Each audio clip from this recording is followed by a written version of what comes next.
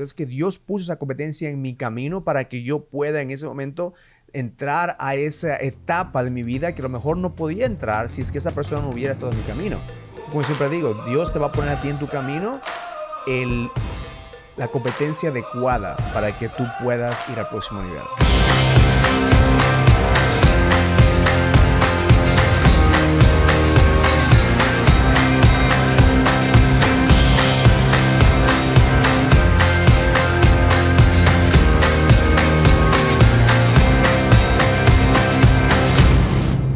Bienvenidos a otro episodio de Tu Próximo Nivel Podcast. Mi nombre es Raúl Villasís y estoy aquí con mi co-host Cristian Naval. Qué gusto saludarles. Bienvenidos a esta nueva sesión de Tu Próximo Nivel.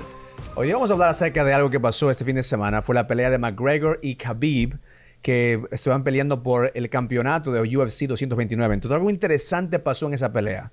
Y lo que quiero que ustedes entiendan en este momento es que aunque nosotros ganamos, a veces perdemos. Entonces, antes de comenzar el podcast, yo quiero que si tú estás buscándonos, si estás viéndonos en este momento por medio de Facebook Live, por favor, comenta, danos un like, un share, comenta acerca de dónde estás viendo, dónde estás chequeando en este momento este podcast. Si estás en el podcast, no te olvides al último darnos un review. Si estás viéndonos por medio de YouTube, suscríbete al canal y comentar en la parte de abajo en los comentarios algunas preguntas que tengas acerca de negocio, acerca de tu vida, acerca de desarrollo personal, de marketing, de sales, para que la próxima vez podamos nosotros compartir las respuestas de esas preguntas. Claro que sí. Me encantó el título que le encontramos a este podcast. ¿Por qué la gente pierde incluso cuando gana? Difícil de entender, pero sucede. En este momento me recuerdo acerca de una conversación que tuve hace unas 2-3 horas aquí en el estudio. Una persona aplicó para el programa de Next Level Experience y esa persona estaba haciendo 2 a 3 millones de dólares de su negocio. Entonces, después de haber hablado por media hora acerca de su negocio, de su familia, al final me dijo, Raúl, yo siento como que estoy perdiendo el juego. Estoy perdiendo el juego de negocio, estoy perdiendo el juego de mi vida porque tengo 45 años, mi negocio solamente está haciendo 2 a 3 millones de dólares. En mi mente yo tenía pensado que ya iba a retirarme para ese tiempo, que ya mi negocio hubiera estado haciendo 5 o 10 millones de dólares y ya hubiera retirado, y me hubiera retirado en este momento. Entonces es cuando comencé a pensar que esta persona está ganando en la vida. Esa persona, pues, de acuerdo al 99% de nosotros, pues esa persona tiene éxito. Pero en su mente no tiene el éxito que él piensa que debe tener. Entonces yo creo que esos son los puntos que tenemos que hacer en este momento en el podcast, que la ilusión de conseguir una ganancia de una forma u otra, cuando nuestra idea de lo que es ganar no es la misma de nuestra realidad, estamos pensando que perdemos. Y a su vez, algo que veo en este ejemplo que tú estás poniendo es la cantidad de expectativas que esta persona tendría. Y este es el punto principal, el punto número 1 en esta conversación que tenemos el día de hoy. La cantidad de expectativas que nosotros creemos. A veces cuando las expectativas no son alcanzadas por nosotros, obviamente nos vamos a sentir mal porque no hemos alcanzado aquella expectativa. Entonces, y vamos otra vez a la pelea que pasó este fin de semana, ¿no? ¿Tú viste la pelea o no viste la pelea? Que sí, claro Entonces, que sí. yo me acuerdo que estaba viendo la pelea con mi hijo y ya se durmió, no pudo verlo. Entonces, yo estaba tratando de despertarle para que él pueda ver la pelea, pero al final era demasiado tarde. Claro. Pero mi esposa se quedó a ver la pelea conmigo. Y usualmente a ella no le gustan las peleas, no le gusta ver ni boxeo, ni le gusta el UFC. Pero en ese momento ella estaba entusiasmada. ¿Por qué? Porque veía que los dos peleadores querían ganar. O sea, era una pelea que entre, imagínate, dos personas. Había muchísima rivalidad. Muchísima rivalidad. Porque McGregor es un máster. McGregor es el máster de entrar en la cabeza de su oponente. Claro que sí. Entonces, cuando una persona que tiene una competencia y estás escuchando en tu voz la parte negativa, yo creo que es lo que pasó con Khabib, que él en ese momento pues estaba oyendo todos los comentarios que dijo McGregor en la entrevista, todo lo que él dijo. Creo que hasta le dijo algo de su familia, de su madre o de su, claro que sí. Toda generación. Entonces yo creo que esa fuerza, esa ira le hizo reventar en ese momento McGregor. Se fue en contra de los rusos y todo eso. Claro que sí. Había muchísimo de aquello. Y eso yo creo que eso podemos usar cuando alguien hace algo contra ti. O sea, yo tengo en mi experiencia, hace unos 6 años, 6 o 7 años, cuando el mercado hizo el crash en bienes raíces, yo estaba casi abajo en mi carrera, ¿verdad? Y estaba tratando de entrar a lo que es el corporate real estate, entrando a bancos y entrando a corporaciones que tenían propiedades que usualmente pues ellos necesitaban a alguien que las compre, que les haga el management. Entonces yo estaba entrando a esa parte de mi negocio. Y me acuerdo que mi competencia, en ese momento una señora que me dijo, Raúl, tú nunca vas a entrar a este negocio. Incluso me escribió un email que era como de 2 o 3 páginas y me dijo, ¿por qué? Porque soy un inmigrante, este negocio no es para inmigrantes, no tienes experiencia, siempre vas a ser una persona que estás viendo desde afuera, tú vas a ser un perdedor. O sea, todas esas cosas trató de entrar a mi cabeza. Entonces, me imagino que también Khabib en esa pelea estaba escuchando esa voz de McGregor en la cabeza. Pero yo usé, similar a lo mejor como lo que hizo Khabib, yo usé ese email y yo los leía día tras día tras día. Y ese email para mí era la motivación o era ese fuego que necesitaba yo, porque decías, es que yo voy a hacer exactamente lo que esas personas piensan que yo no puedo hacer. Viniendo desde una perspectiva un tanto espiritual, la vida te dio, Dios te dio exactamente lo que necesitabas en ese entonces para motivarte, para inspirarte, para ir mucho más allá, para vencer aquella barrera que alguien había establecido, porque en este caso no fuiste tú, nunca estableciste aquella barrera, pero esta otra persona decidió pensar por ti, puso una barrera que eventualmente con tu trabajo, con tu esfuerzo, lograste superar. Entonces cuando me viene a mi punto en este momento, vengo a este punto, que nosotros necesitamos competencia para poder entrar al próximo nivel. Y a veces pensamos que la competencia es mala, pero no, la competencia es buena. La competencia es mala cuando tú piensas que es acerca de ti. Y en ese momento, el punto que tú estás haciendo es excelente, porque sí, la competencia, pues es que Dios puso esa competencia en mi camino para que yo pueda en ese momento entrar a esa etapa de mi vida que a lo mejor no podía entrar si es que esa persona no hubiera estado en mi camino. Como siempre digo, Dios te va a poner a ti en tu camino la competencia adecuada para que tú puedas ir al próximo nivel. Sin no embargo, es enemigos, es competencia. Es claro muy que diferente. Sí. Sin embargo, este aspecto no siempre es entendido o bien recibido por el resto de personas. Y estoy seguro que muchas de las personas que en este instante están conectados con nosotros habrán tenido en alguna ocasión en su vida aquellos malos momentos donde le empezamos a dar mucha atención a la competencia, aquellas personas que están tratando de entrar en nuestro mercado. ¿Qué tal si es que cambiamos la perspectiva? Porque dicen que el mundo está lleno de perspectivas. ¿Qué tal si utilizamos una perspectiva diferente y nos imaginamos que aquella persona está viniendo para inspirarnos a nosotros a ir hacia nuestro siguiente nivel? Siempre hablamos de el next level aquí. Entonces, ¿qué tal si es que esa competencia en realidad está inspirándonos a ir hacia un siguiente nivel? Y esa competencia puede ser en tu industria, en tu negocio, esa competencia puede ser en tu familia, esa competencia. Entonces, si tú estás viendo en este momento, y yo quiero que tú comentes en Facebook o Instagram, estás viendo en este momento, ¿es competencia bueno para ti o no? Quiero que tú me digas a mí si es que tú crees que competencia es buena para ti. Muchas personas piensan que si no tienes competencia, pues va a ser tu negocio mucho más fácil. O si no tienes competencia, yo creo que la competencia te saca lo mejor de ti. Para hacer esto fácil, Raúl, ¿qué tal si es que en los comentarios aquellas personas que están de acuerdo con la competencia nos colocan el número 1? Quienes no están de acuerdo con la competencia, colóquennos el número 2. Así de sencillo. Mientras nosotros seguimos hablando del tema. Vamos a contar cuántas personas están de acuerdo con nosotros o desacuerdo. Entonces, claro que sí. Pero también, como la competencia, a veces nosotros en la competencia nos puede sacar lo mejor, también saca lo peor.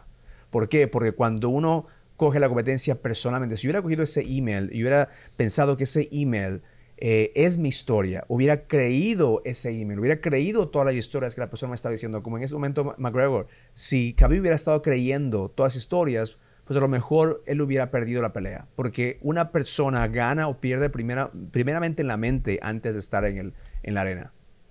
Podríamos decir entonces que el peor error que el ser humano puede cometer es dejarse definir por las ideas, por los pensamientos de alguien más. Especialmente cuando las ideas son de otras personas que no tienen tus mejores intenciones. Ese email fue escrito para destruirte. Sin embargo, se convirtió en aquella inspiración que necesitabas. Ese email me ha hecho millones de dólares. Claro, ese email me ha hecho millones de dólares porque yo usé ese email. El otro día estaba buscando y no lo encuentro. Tengo que llamar a mi IT guy. Y quiero que vayas a esa computadora y que me saques ese email. Bueno, llámale a la señora y pídele que te envíe una copia. Debe estar por ahí guardado. Me imagino que ella todavía tiene ese email. Pero yo me acuerdo claramente que cuando llegué a entrar a esa parte del negocio, yo también entré a su negocio porque yo tuve que traer todo su mercado. O sea, yo acabé con el mercado.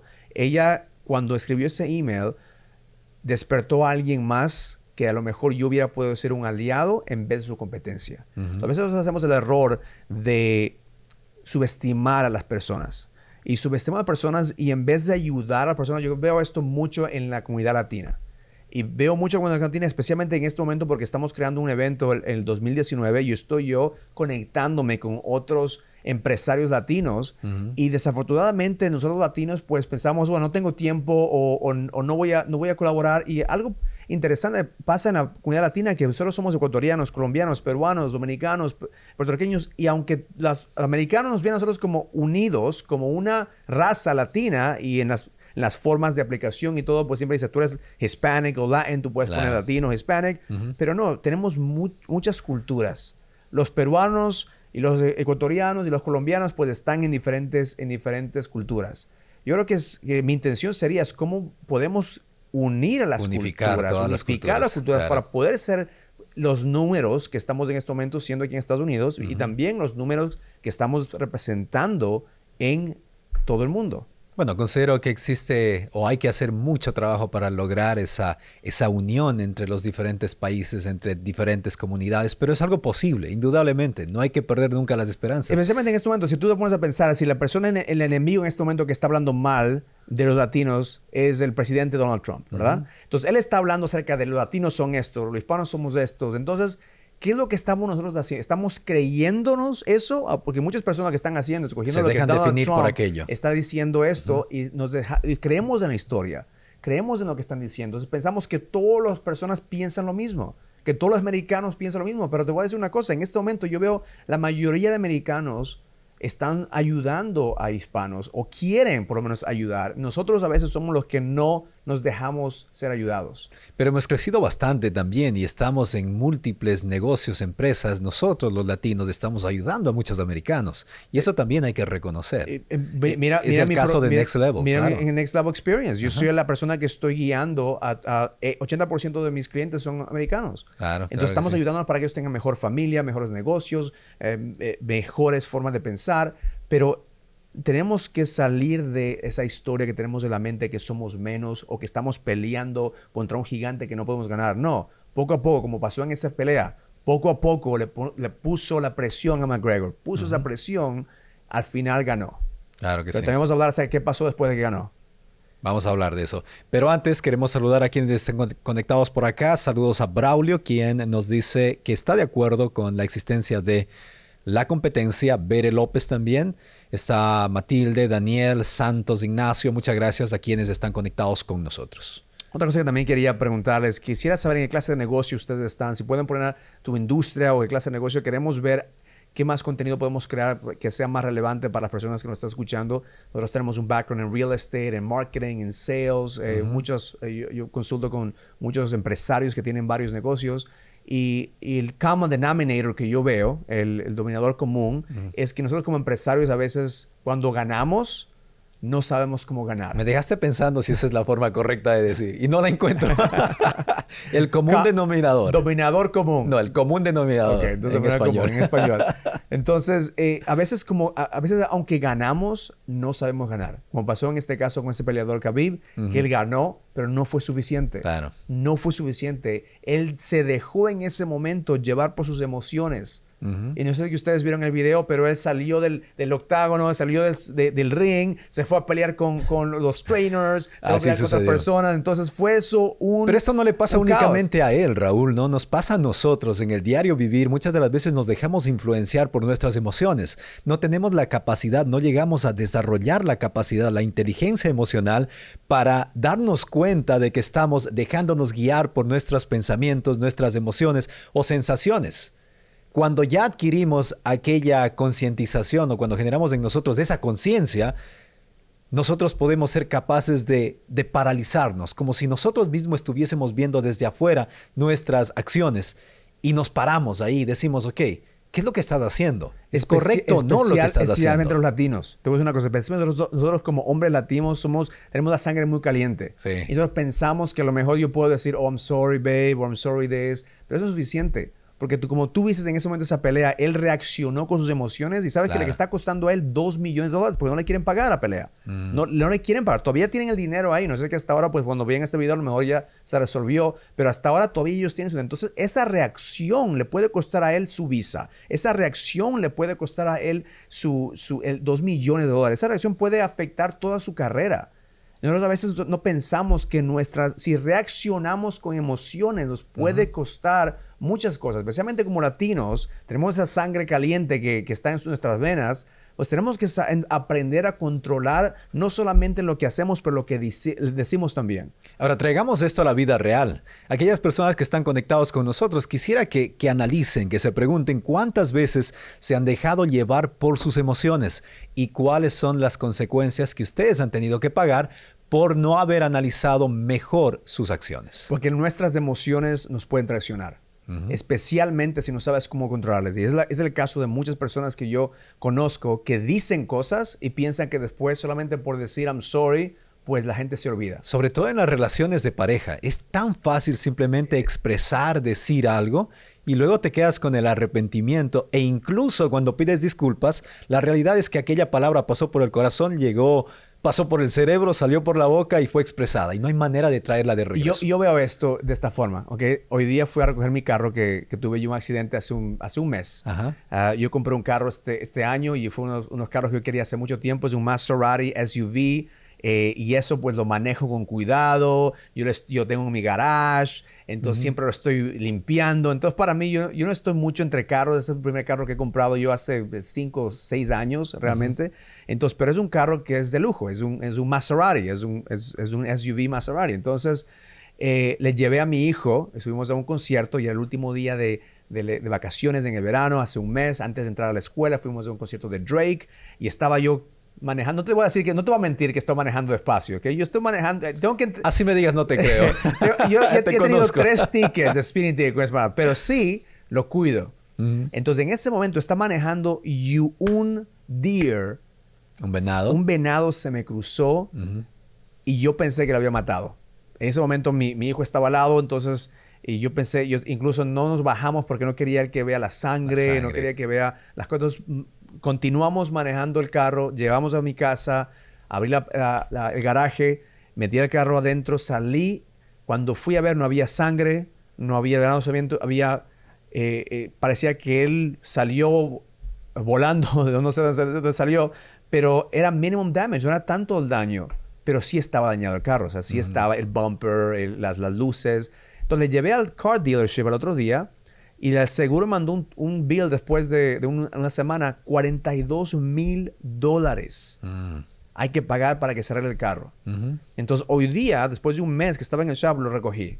Y ese carro estaba intacto, parece intacto. Pero yo sé lo que pasó. Entonces, aunque a lo mejor decimos, ok, no, yo voy a limpiar esto o voy a hacer, no, yo sé, entonces yo siento. Entonces, inconscientemente me metí en el carro y estaba yo manejándolo y yo estaba, no está bien, no está como estaba antes, no corre. Entonces, puede ser verdad o no puede ser verdad, pero ya uno tiene la mentalidad, ya tiene en el subconsciente que el carro no es lo mismo. No es igual. Entonces, se mete con una relación. A veces tú estás diciendo algo o dices una palabra, aunque dices I'm sorry o enseñas las cosas diferentes, ya está en la parte subconsciente, ya no es lo mismo. Las cosas no son Entonces, iguales. Cuando uno está dejándose que nuestras emociones dicten nuestras acciones, nunca vamos a estar en control. Ahora, eventualmente se logra sanar aquellas heridas con el transcurso más que con el transcurso de aceptación, yo pienso que más que con el transcurso de tiempo, yo pienso que con la aceptación. Logramos sanar aquellas heridas, pero hay mucho trabajo que hacer. ¿Y quién quiere destinar tanto tiempo, tanta energía a una situación que se la pudo evitar? Simplemente si no nos dejamos llevar por nuestras emociones, si pensamos bien y hacemos lo correcto. Ahora te voy a decir otra historia que es también basada en las emociones. En el verano estaba manejando mi carro y vi en la calle que no había ningún carro alrededor. Ya sé por dónde vas. Entonces estaba bien. Entonces estaba yo con mi hija Abigail, y le digo, ¿tú crees que va a haber una policía por aquí? Y me dice, papi, no lo hagas. Papi, no lo hagas. Pero yo estaba ahí, estaba viendo ahí en ese momento y era un open road, ¿ok?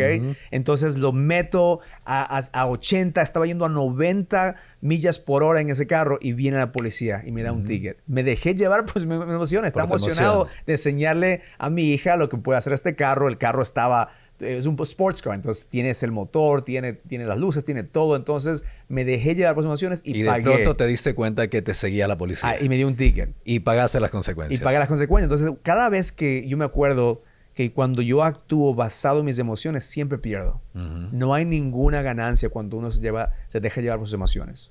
Y les vamos a dejar a ustedes una vez más para que analicen, para que se den cuenta de cuáles son sus acciones. ¿Se están dejando llevar por sus emociones o están siendo conscientes, están pensando, analizando antes de actuar? Esa es la pequeña tarea que les dejamos a ustedes. Mientras, les repetimos la pregunta para que ustedes nos dejen aquí en los comentarios. ¿Cuál es la industria en la que ustedes están?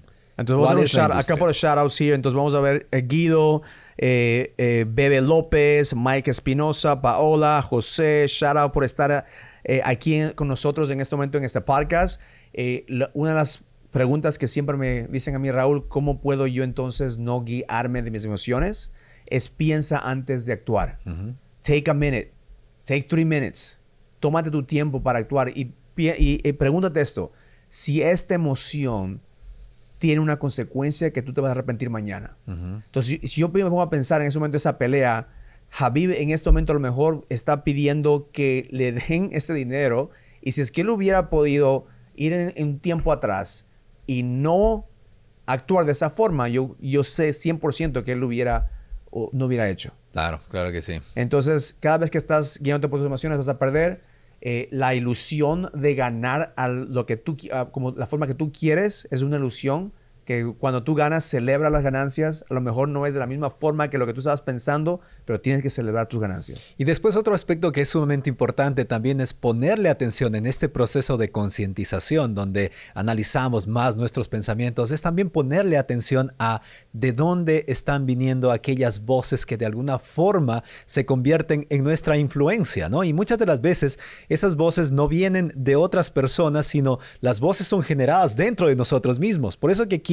en Next Level hablamos de la diferencia entre la voz que viene del corazón, la voz que viene desde el alma de nosotros y la voz que viene desde nuestra mente, que muchas de las veces tiende a llevarnos a hacer ciertas cosas negativas o ciertas cosas de las que después nos vamos a arrepentir. Y no va a haber gente en este momento, o shortage of people, mejor decir, no va a haber personas que estamos en este momento en nuestra organización que te va a decir las cosas que estás haciendo no están mal. Tú vas a ver que siempre la gente está tratando de ayudarte para que hagas algo. Aunque no esté bien, la gente va a decir, sí, hazlo. Me imagino en este momento que Habib estaba en el ring y estaba pensando en saltar y la gente, sí, hazlo, salta, pégale, dale. ¿Por qué? Porque nunca vas a tener a alguien que te diga no si es que no tienes the right association, las personas adecuadas en tu esquina. Si tú estás escuchando la voz equivocada, siempre vas a hacer cosas malas. ¿Sabes a dónde me llevaste? Me llevaste a las salidas de colegio.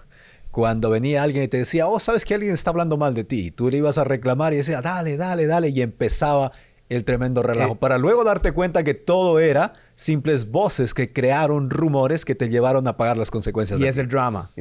Y otra vez, volvemos a lo que nos gusta a nosotros. Cada vez que yo voy a la casa de mi familia, están las novelas y es drama. Nosotros los latinos nos encanta el drama, nos encanta ver las historias. Tenemos que tener la conciencia de que drama attracts drama. Entonces, estás alrededor de gente que solamente está dándote las voces, lo que tienes que hacer, las cosas negativas, pues tienes que cortar todo eso para poder escuchar la voz que viene interna y hacer una decisión que realmente te va a servir. Excelente. Bueno, hemos compartido entonces con ustedes varios aspectos en este tema que tiene en este episodio que tiene un título bastante interesante y es ¿por qué la gente pierde incluso cuando gana? Y hemos dicho que algunos de los aspectos importantes son, por ejemplo, ponerle atención al nivel de expectativas que tenemos en la vida. Hemos dicho también que es importante escuchar las voces o analizar de dónde vienen las voces y sobre todo el segundo aspecto que era importante es no dejarnos llevar por las emociones sino pensar si es que aquellas acciones son beneficiosas para nosotros o no. Excelente. ¿Nos ayudan a crecer o nos destruyen?